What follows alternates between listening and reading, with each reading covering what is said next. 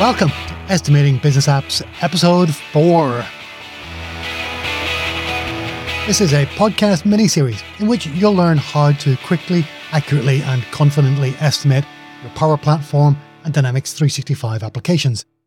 In this episode, you'll learn how to level up my requirements estimation methods that you learned in Episode 3 to be able to estimate epics and entire applications, or even a portfolio of applications. Inside Episode 4, you'll learn how to estimate the size of complex Power Platform and Dynamics 365 apps using story point estimation. You'll get to be a fly on the wall of an estimation workshop and listen in as my team estimates a business application. This is one of the most fun course lessons I've ever created, and I really hope you enjoy it too. You'll learn how your team can estimate their velocity, even if they've got no previous experience working together. You'll learn how to derive the estimated size of the application and turn that into an estimated cost to build it, a skill that's vital for business cases and proposals. There are two techniques I use for visualizing estimates. Honestly, this one is better inside the video course because, it's a visual medium.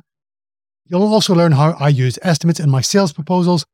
Finally, you'll learn how to use my agile story point estimation method, even when you need to estimate projects that are fixed price, fixed scope, fixed date, or fixed everything. In the next episode, Episode 5, it's going to be the last in the special mini-series, and it should be available wherever you downloaded this episode. Estimating Business Apps by Neil Benson. Narrated by me, Neil Benson. Copyright 2024, Customary Proprietary Limited. Here's Section 4, How to Estimate Applications from Estimating Business Apps. Welcome back to Estimating Business Applications. My name is Neil Benson, and I appreciate you joining me in this advanced section of the course. Our goal is to ensure that by the end of these sections, you have leveled up your team's ability to quickly, accurately, and confidently estimate how long it'll take and how much it'll cost to build the Dynamics 365 and Power Platform business applications your stakeholders will love. In the last lesson, I described how my teams use story point estimation to estimate user stories. In this lesson, we're going to scale up that approach, and I'll show you how my teams estimate entire projects. If you're involved in pre-sales work, you're going to be asked at some point, either by your prospective customer or by your sales team, how much is this project going to cost and how long is it going to take? Or if you work for a Microsoft customer, you might be asked the same questions by your stakeholders who are trying to determine if a business challenge can be cost-effectively solved with a Microsoft business application. Here's my method for estimating entire projects to build a Dynamics 365 or Power Platform application.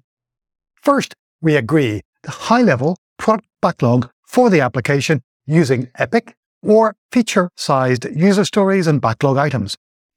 Epics or features are user stories too big to implement by a team in a single sprint. In Azure DevOps, epics are refined into features, and features are refined into user stories. In Jira, initiatives are refined into epics, and epics are refined into stories. Jira doesn't have features as a backlog item type. In any case, whether you call them features or epics or something else, the important thing is that you don't want to work at the user story level. User stories should be small enough so that you can turn lots of user stories into increments within one sprint. If you try to refine all of your requirements into user stories at the start of a project, you'll get crushed under the heavy weight of hundreds, or more likely, thousands of little user stories. Zoom out a level and estimate at the feature or epic level. My teams aim to have between 10 and 100 feature-sized items in the product backlog at the start of the project. I find that this is a reasonable number of items for a team to estimate in 1 or 2 workshops. I like to visualize the product backlog as a user story map for the estimation workshops, and we'll look at user story maps later in this section. The estimation scale that we use with estimating the features or epics for projects is different to the estimation scale that we use when we're estimating user stories. When we're estimating user stories, I like to use the Fibonacci scale, 1 2, 3, 5, and 8. When I'm estimating feature-sized user stories, I like to use this modified Fibonacci scale: 13, 20, 40, 60, and 100. And if we're estimating epics for huge, complex applications or a portfolio of small applications, I might even use a scale with even bigger numbers: 100, 200, 300, 500, and 800. Next, I'll gather the team. We haven't started the project yet, so there isn't a confirmed project team. The first role we need on the team is a proxy product owner, somebody to represent the requirements of the application's stakeholders. I'll use the opportunities pre-sale consultant to stand in for the customer if the customer isn't available for an estimating workshop.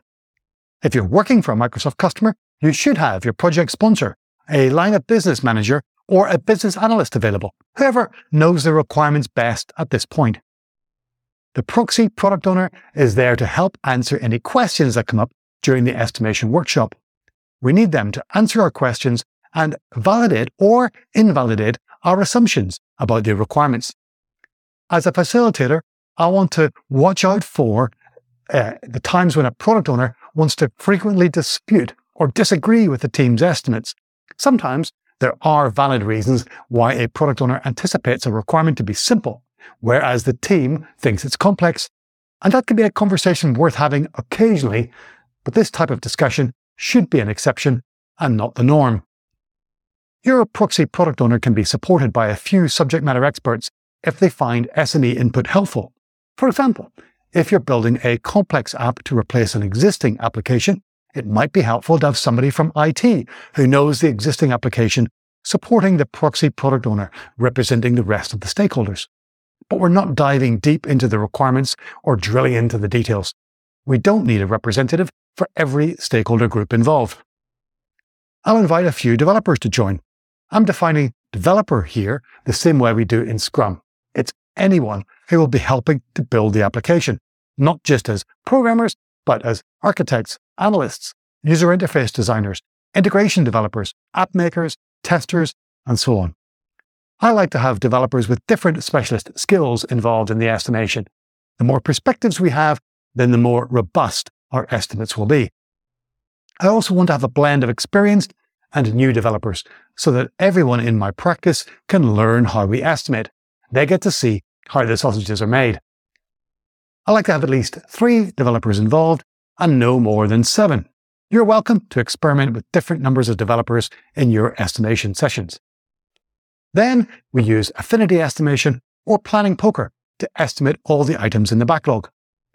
Join me in the next video as we sit in on one of my team's estimation workshops. Project Estimation Workshop. In this lesson, we're going to watch as one of my teams estimates a new project to deploy Dynamics 365 customer service for a government agency responsible for workforce skills and employment. Let's look at the application's product backlog first.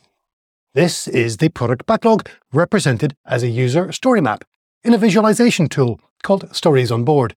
The blue and yellow cards can be used to represent business process activities and steps. I often use them to represent epics and features.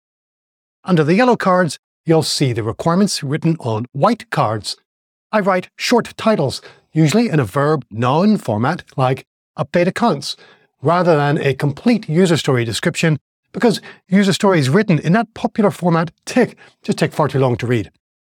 The product owner has already prioritized the cards and split them into 3 releases. We're replacing a legacy system, and we need to meet a lot of existing functionality before we can replace that legacy system with Dynamics 365.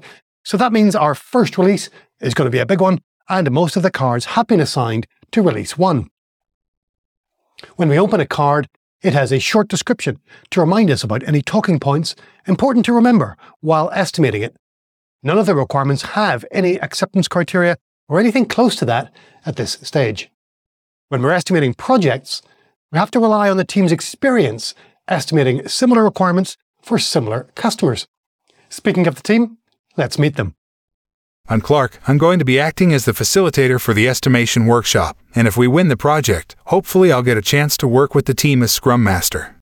Hi, I'm Diana. I'm going to be acting as the product owner because, unfortunately, our prospective customer can't join us for this workshop. I'm the pre-sales consultant from our business development team that's been working with the customer over the past couple of weeks. I'm not an expert in their requirements, but I'm as good as we've got for now. Hi everyone, I'm Peter. I'm a developer in the Power Apps team. I love extending Power Apps with PowerFX, Power Automate, data flows, and even some Azure services when needed. I'm Robin. I'm new to the team and just so excited to be here. I left school a few months ago and I've just passed my PL 900 exam last week. This is my first project, and I'm really excited to be working with everyone here, especially you, Bruce. I'm Bruce. I'm the head of quality assurance. I am the expert at finding bugs. You better believe it when I report a bug in your application. I expect you to drop everything and fix it immediately.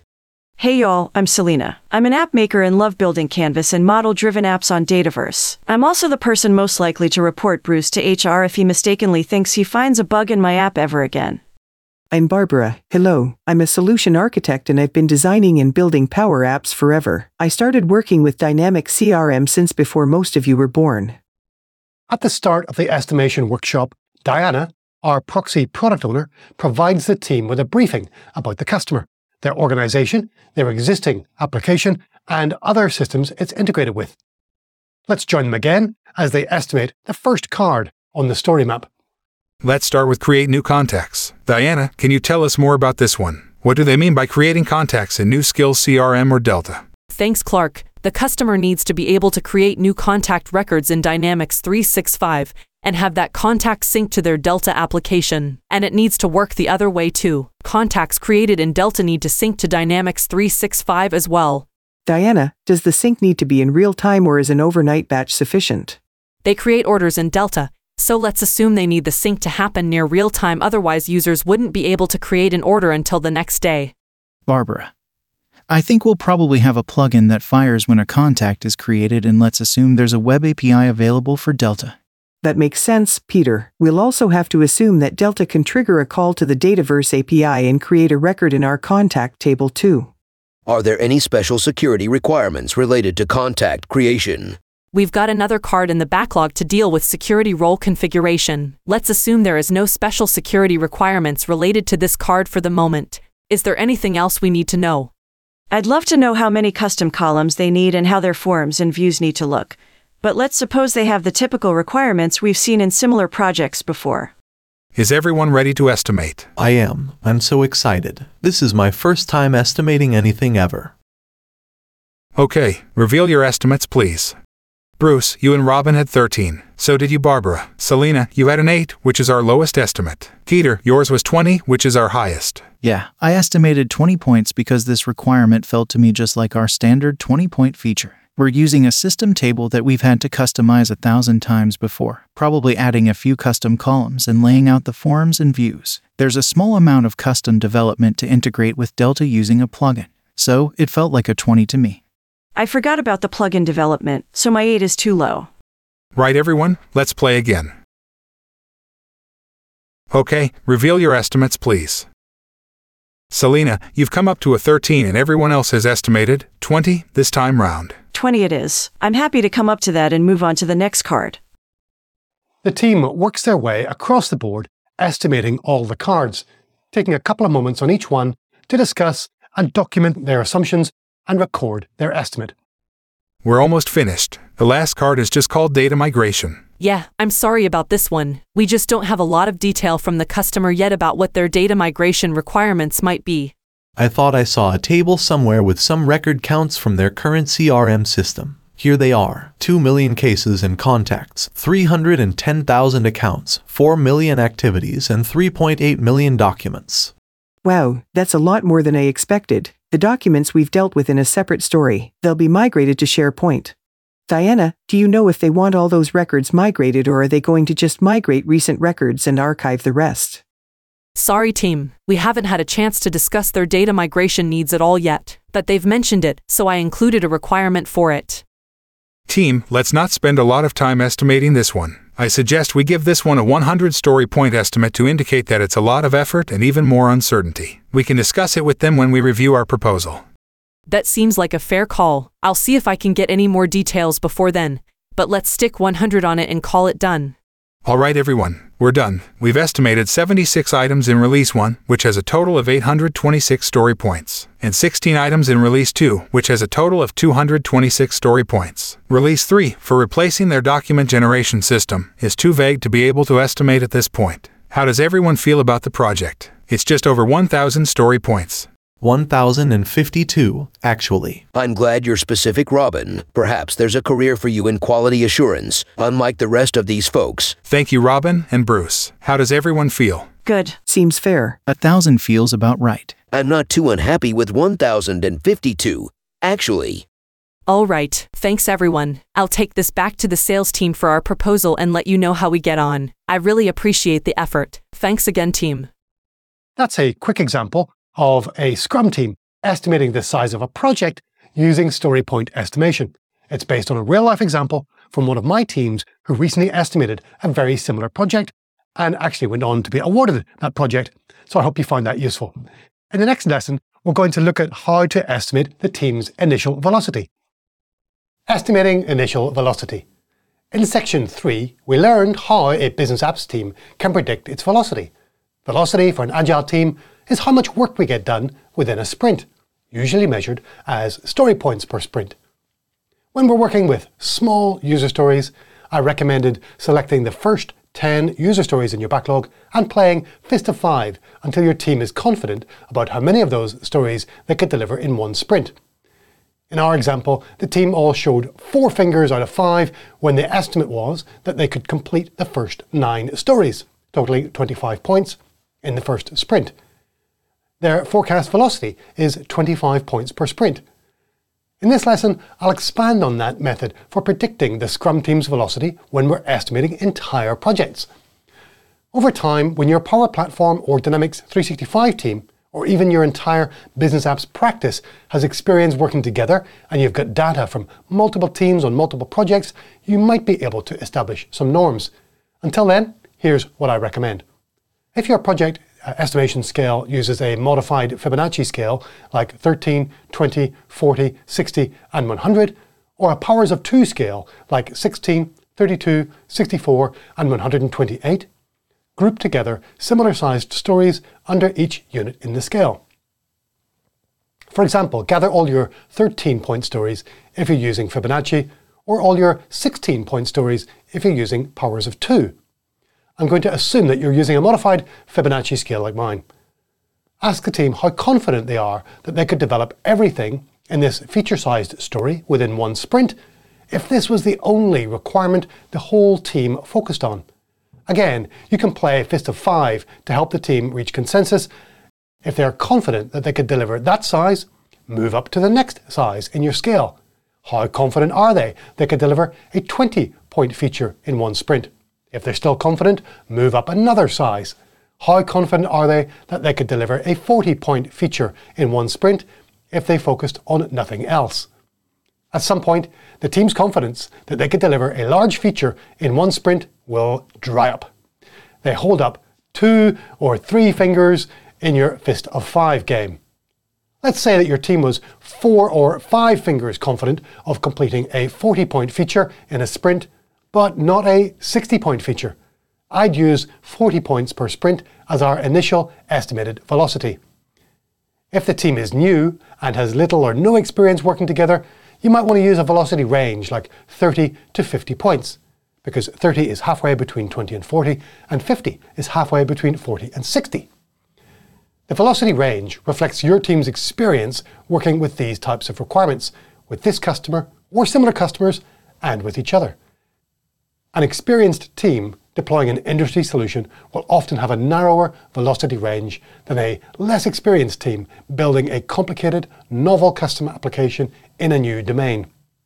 Next, use the velocity range 30 to 50 to help your team calculate how long it'll take to get all the features done in the product backlog. In our example from the last lesson, the project had a backlog of 1,052 points for releases 1 and 2 combined. Divide 1,052 by 30 points per sprint, then repeat the calculation, this time with a velocity of 50. The result is that it'll take between 21 and 30 sprints to complete the project, That's 42 to 60 weeks if your team is running 2-week sprints. Some Agile practitioners think that what we're doing here is crazy. Attempting to estimate velocity before the team has ever worked together sounds nuts to them. Instead, they would rather use probabilistic forecasts that involve working together for a few sprints, gathering empirical data about the team's actual real-world velocity, building real features. So would I. That would be much more accurate. But it's impossible for most Dynamics 365 and Power Platform teams, especially Microsoft partner teams, because we're pitching for new projects with customers we haven't worked with before. We can't just write a proposal that says, hire us, and we'll tell you how long the project is going to take and how much it's going to cost after a couple of months of building up empirical data about our velocity that we can use to make a probabilistic forecast. Well, you could take that approach, but you'd probably lose lots of opportunities to my team because we're able to estimate cost and duration using the techniques I show you in this course. In the next lesson, I'll show you how I take the team's estimated velocity and calculate how much the project is going to cost. How much does it cost?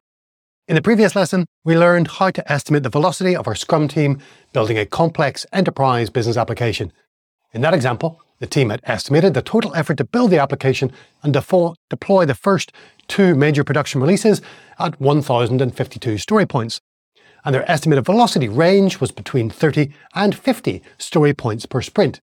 With that velocity, it'll take between 21 and 30 sprints to complete releases 1 and 2. All we need to estimate how much it'll cost is to estimate the cost of the team per sprint. Fortunately, the team member composition of Scrum teams tends to be quite stable. We have a Scrum Master and some developers who arrive on the first day of Sprint 1 and are there until the end of the project. There are, of course, some changes in team composition during long projects. We might increase the size of the team to bring in new skills, to balance the team's skills, or increase the team's capacity. But it's not like a traditional project team composed of analysts in the first phase, then the architects, then the developers, then the testers. The project manager is usually the only consistent team member. My recommendation is to ask your team of estimators who estimated the velocity to tell you how many team members they had in mind and what skills that team would have to deliver this project successfully. That's the Scrum team you'll need to find if and when the project goes ahead so that you can use that to calculate the project's costs. Here's how.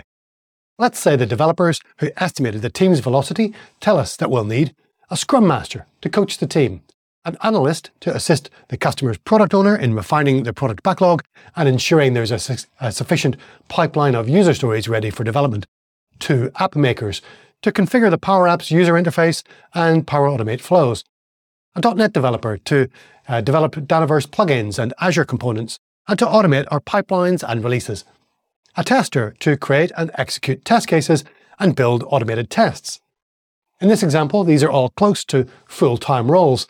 I call them intrinsic team members because they're all members of the Scrum team in every sprint. But you could also have extrinsic developers who you rely on occasionally or perhaps for a few sprints.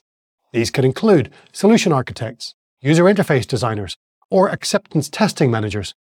I don't include the product owner in my team because I'm expecting my customer to provide the product owner, as well as subject matter experts, a change manager, a project manager, a system administrator, and any other roles that your customer is fulfilling that make up the whole project team. Here's the next step after we've agreed the composition of our Scrum team. I take a simple spreadsheet and I list the team members in column A and their role in column B. In column C, I add the daily rate for each of the developers we think might fulfill those roles. In most Microsoft partner organizations, project resourcing decisions are usually made much closer to the contracted project start date. But as my old manager used to say, never let availability get in the way of a good proposal. In column D, I estimate the number of days per sprint that each team member will contribute towards this project. Some people only work part-time. Others have responsibilities outside our Scrum team. Everyone takes personal leave and public holidays, so even someone working full-time in this team, I use an average contribution of 9 working days over a 2-week sprint. In column E, I calculate each team member's cost per sprint by multiplying their daily rate by the days per sprint. In column G, I multiply the cost per sprint by the lower estimated number of sprints to calculate the project cost per team member. I repeat this calculation in column I using the higher estimated number of sprints. In the total row, I calculate the average daily rate, the average days per sprint, the estimated cost per sprint, the range of estimated total project costs, 1.21 to 1.72 million in this example. Now, when our customer asks us how much is it going to cost, we can reply, we've estimated the effort in building what we think you need in release 1 and 2 and the team it'll take to build it. We've estimated it'll take between 21 and 30 2-week sprints, and the average fees for our team will be $57,400 per sprint. The total cost will be between 1.21 and 1.72 million. That's how I do it. Estimate the size and the velocity, then derive the duration and the cost. In the next lesson, we'll look at a few different ways to help your stakeholders visualize your estimates, then how to use estimates in your sales proposals. Visualizing your estimates. By now, you should be able to use story point estimation to estimate how big your project is, then estimate your duration and running costs to derive how long it'll take and how much it'll cost. In this lesson, I'd like to share with you 3 ways of visualizing your estimates. Visualizing your estimates can help you communicate estimates to your stakeholders to help them understand how factors like scope and team size impact the release dates and costs. The 3 visualization tools that I use are a scaled product backlog, a user story map, and a release burndown chart. Here's an illustration of a typical product backlog at the start of a project. In this example, we've got 9 feature-sized stories with size estimates ranging from 13 to 60 story points. The total size of the backlog is 266 story points. If the developers estimate their initial velocity to be 30 points per sprint, we can illustrate how long it'll take to complete 9 sprints. And if the burn rate of the Scrum team is 60,000 per sprint, then 9 sprints will cost 540,000. We could model a second scenario where the product owner is prepared to increase the size of the team to achieve the project faster. With a bigger team, the developers estimate their velocity could be 50 points per sprint. Now they'll get the backlog done in 6 sprints with room to spare. But there's an additional cost that comes with having a bigger team. The burn rate is going to be 100,000 per sprint. 6 sprints at 100,000 each will cost 600,000. If you've ever heard of the mythical Man Month by Frederick Brooks, you'll know that there's a limit to the size of a team and its effectiveness. You couldn't add 30 developers to the team and expect to achieve a velocity of 300 points and finish the project in 8 days. But I find this kind of scenario modeling a useful exercise when we're discussing release dates, project costs, and team sizes.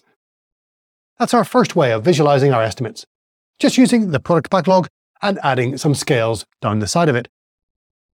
Our next visualization is a user story map. One of the issues that my product owners have had with the product backlog is that it's hard to know when a set of related features supporting a particular business process or stakeholder can be released. User story maps were devised by Jeff Patton to help stakeholders visualize their product backlog in 2 dimensions, not just an ordered list. We start with laying out the business process activities, the big steps taken to get something done. Under those, we have the smaller steps users take to achieve the activity, called user tasks. The sequence of user tasks that follow the happy path of the business process are called the narrative flow. Most business processes have alternate tasks that users can follow in certain conditions.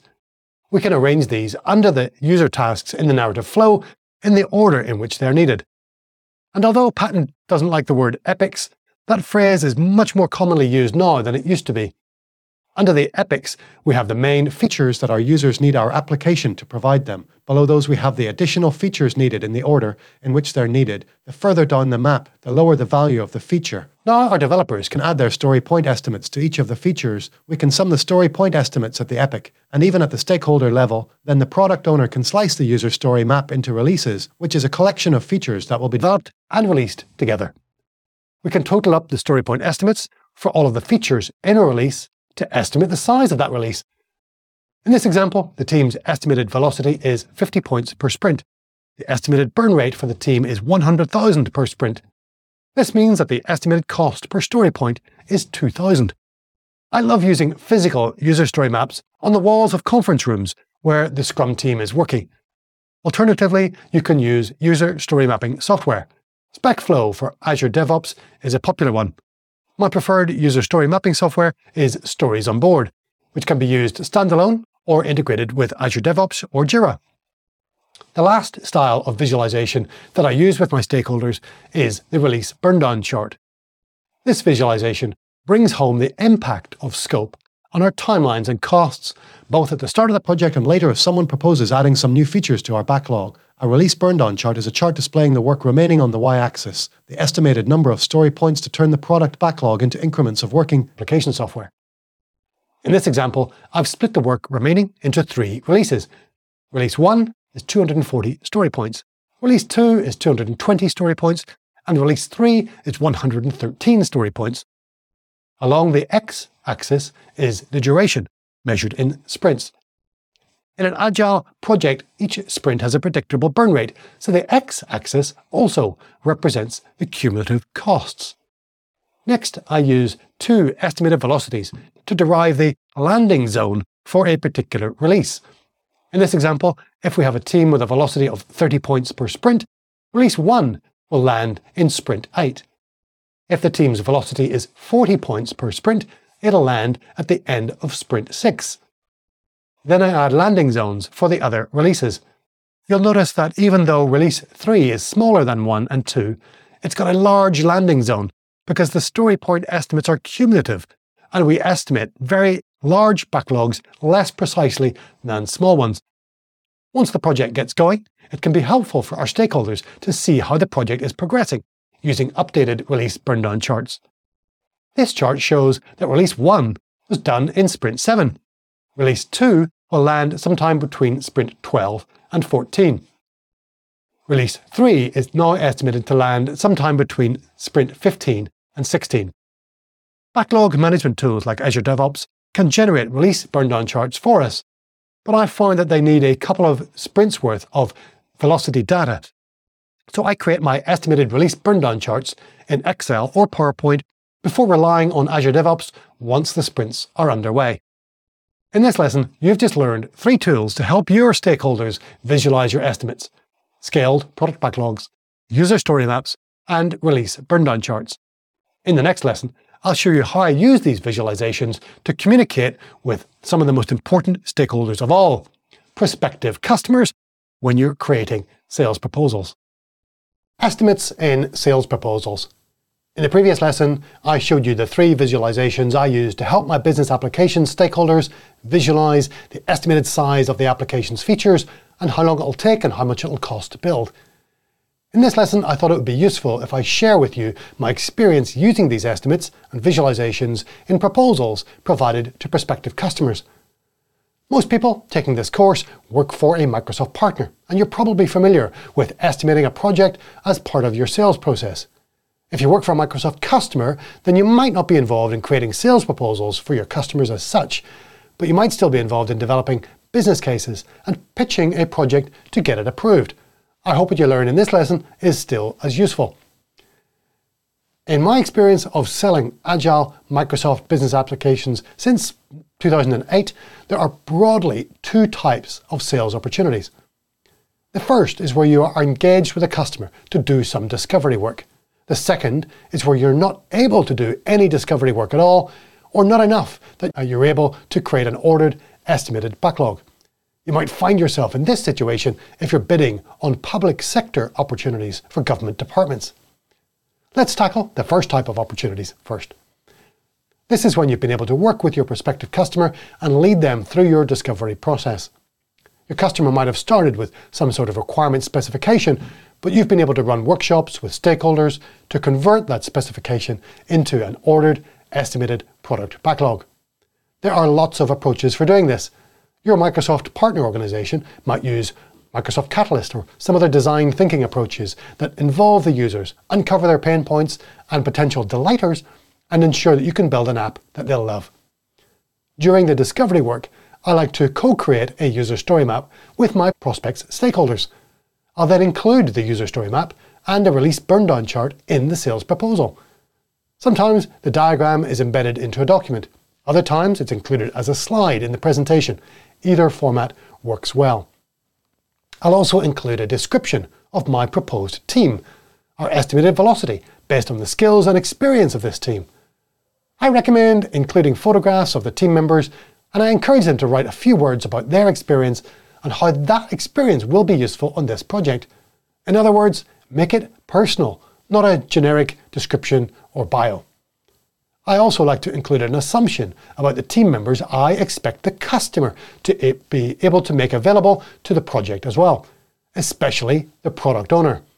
This way, there are no surprises later when we suggest that a senior stakeholder becomes a full-time member of our Scrum team.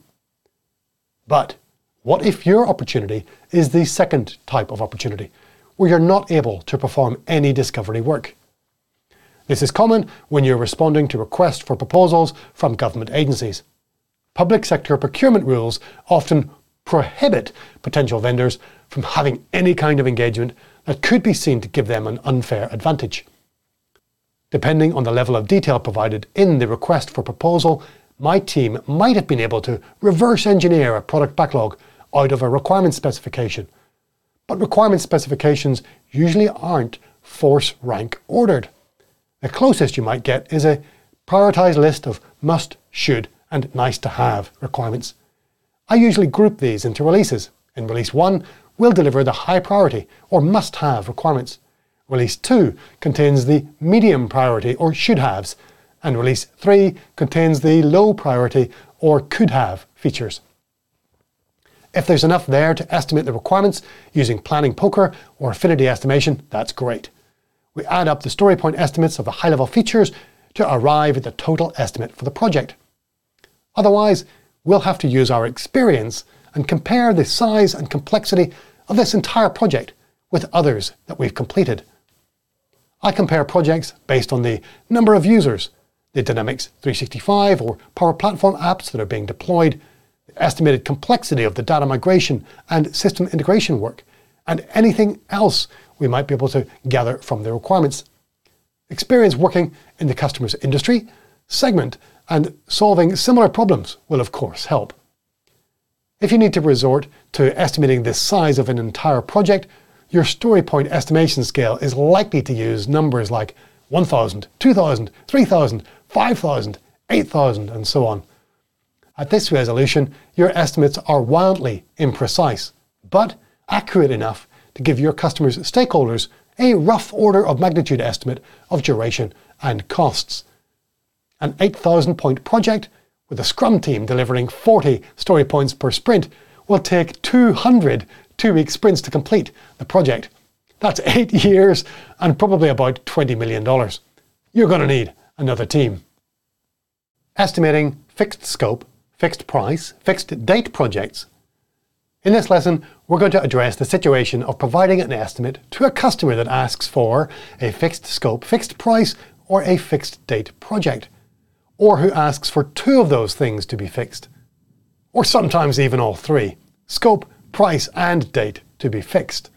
The good news is that your teams can provide estimates for fixed price and or fixed date projects, and successfully deliver those projects on budget and on time by adopting an agile approach. My teams have done this on lots of projects and we love it. I'm sure your teams can also deliver fixed price or fixed date agile projects, or both. Fixing the budget or having a fixed release date works because it keeps our product owner focused on the most valuable requirements and keeps our developers focused on delivering the simplest solutions to meet those requirements. Strong product ownership with attention paid to the order of the items in the backlog is necessary for fixed price, fixed date projects to be delivered successfully. If there are significant changes in direction in the scope, then you won't necessarily miss your budget or date targets, but you might deliver a Dynamics 365 or Power Platform application with a set of features that don't seem to work so well together. If you're the Scrum Master for a Microsoft partner team, you'll need to bring your best coaching skills to your customer's product owner to raise her backlog management and stakeholder engagement skills to help the team stay on track and not get distracted from the highest value requirements. It's important to recognise that when we offer fixed price, fixed date projects, we're not fixing the scope. We're saying to our customer, we estimate it'll take 10 sprints to deliver the features you've told us you want. Our cost will be fixed at 10 times our sprint burn rate and no more. We'll deliver a production-ready application 10 sprints after we start and no later. But we can't guarantee which features will be included in the application after those 10 sprints.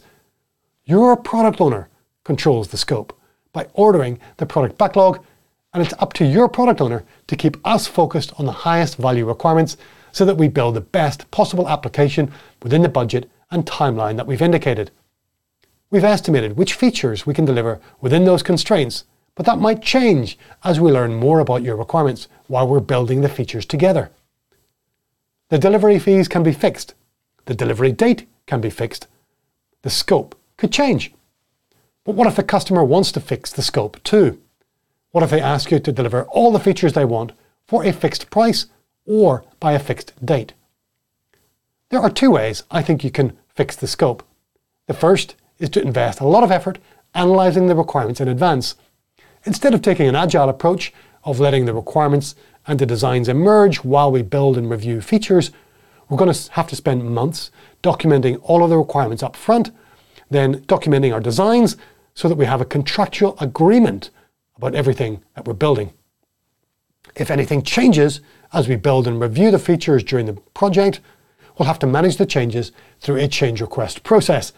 The result of nearly every change request is an expansion of the scope, an increase in the cost, and a delay in the release date. Even the process of raising, evaluating, and approving a change request requires effort and costs money.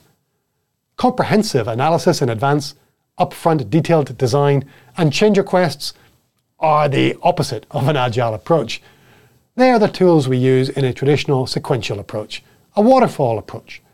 A waterfall approach with a structured process works well for deploying simple applications such as an industry template, a personal productivity application, or anything involving pre-built functionality and very little development. But you're not here in this course, in the Customery Academy, where we build agile applications if you're deploying simple apps with a waterfall approach. I believe you'll be more successful in building complicated or complex mission-critical enterprise applications with an agile approach than you will with a waterfall approach.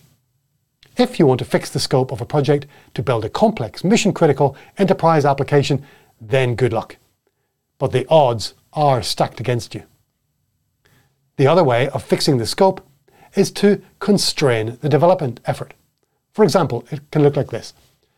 We will build your custom feature, which will be capped at 4 custom screens, up to 4 tables, 50 columns, 1 business process flow, up to 3 cloud flows, and 1 Power BI chart.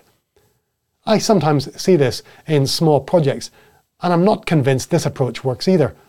Those constraints mean nothing to most product owners who haven't worked with the Power Platform or Dynamics 365 before, and they can't possibly evaluate whether those constraints are reasonable or ridiculous. Of the two options for fixing scope, analysis in advance or constraining effort, which one do I prefer when a prospective customer asks for a fixed scope project? Neither. My fixed scope projects fail, and most project failures I've studied have involved an element of stakeholders with fixed scope expectations. After having done this for the past 20 years, it's my job, it's our shared responsibility to highlight the folly of trying to specify all the requirements in advance and for those requirements to never change while we build the app. Fix the price, fix the date, you can't fix the scope. Run away if they try and force you to fix the scope. You've been listening to the Estimating Business Apps podcast, episode 4. In episode 5, we'll bring it home with answers to the 20 most frequently asked questions I get asked about estimating Power Platform and Dynamics 365 apps. You'll also learn about a special offer to join my Estimating Business Apps video course and all the value-packed components that are waiting for you inside. I hope you loved this episode and took something useful away that you can use in your next estimation workshop. This podcast is being made available free for everyone to use in the hopes that some of you, enough of you, will support my efforts to create this kind of content by joining the professional plan of my Estimating Business Apps course. If that's something you're considering, I'm humbled and honoured. Join me in the last episode to get your frequently asked questions answered and find out about the special offer.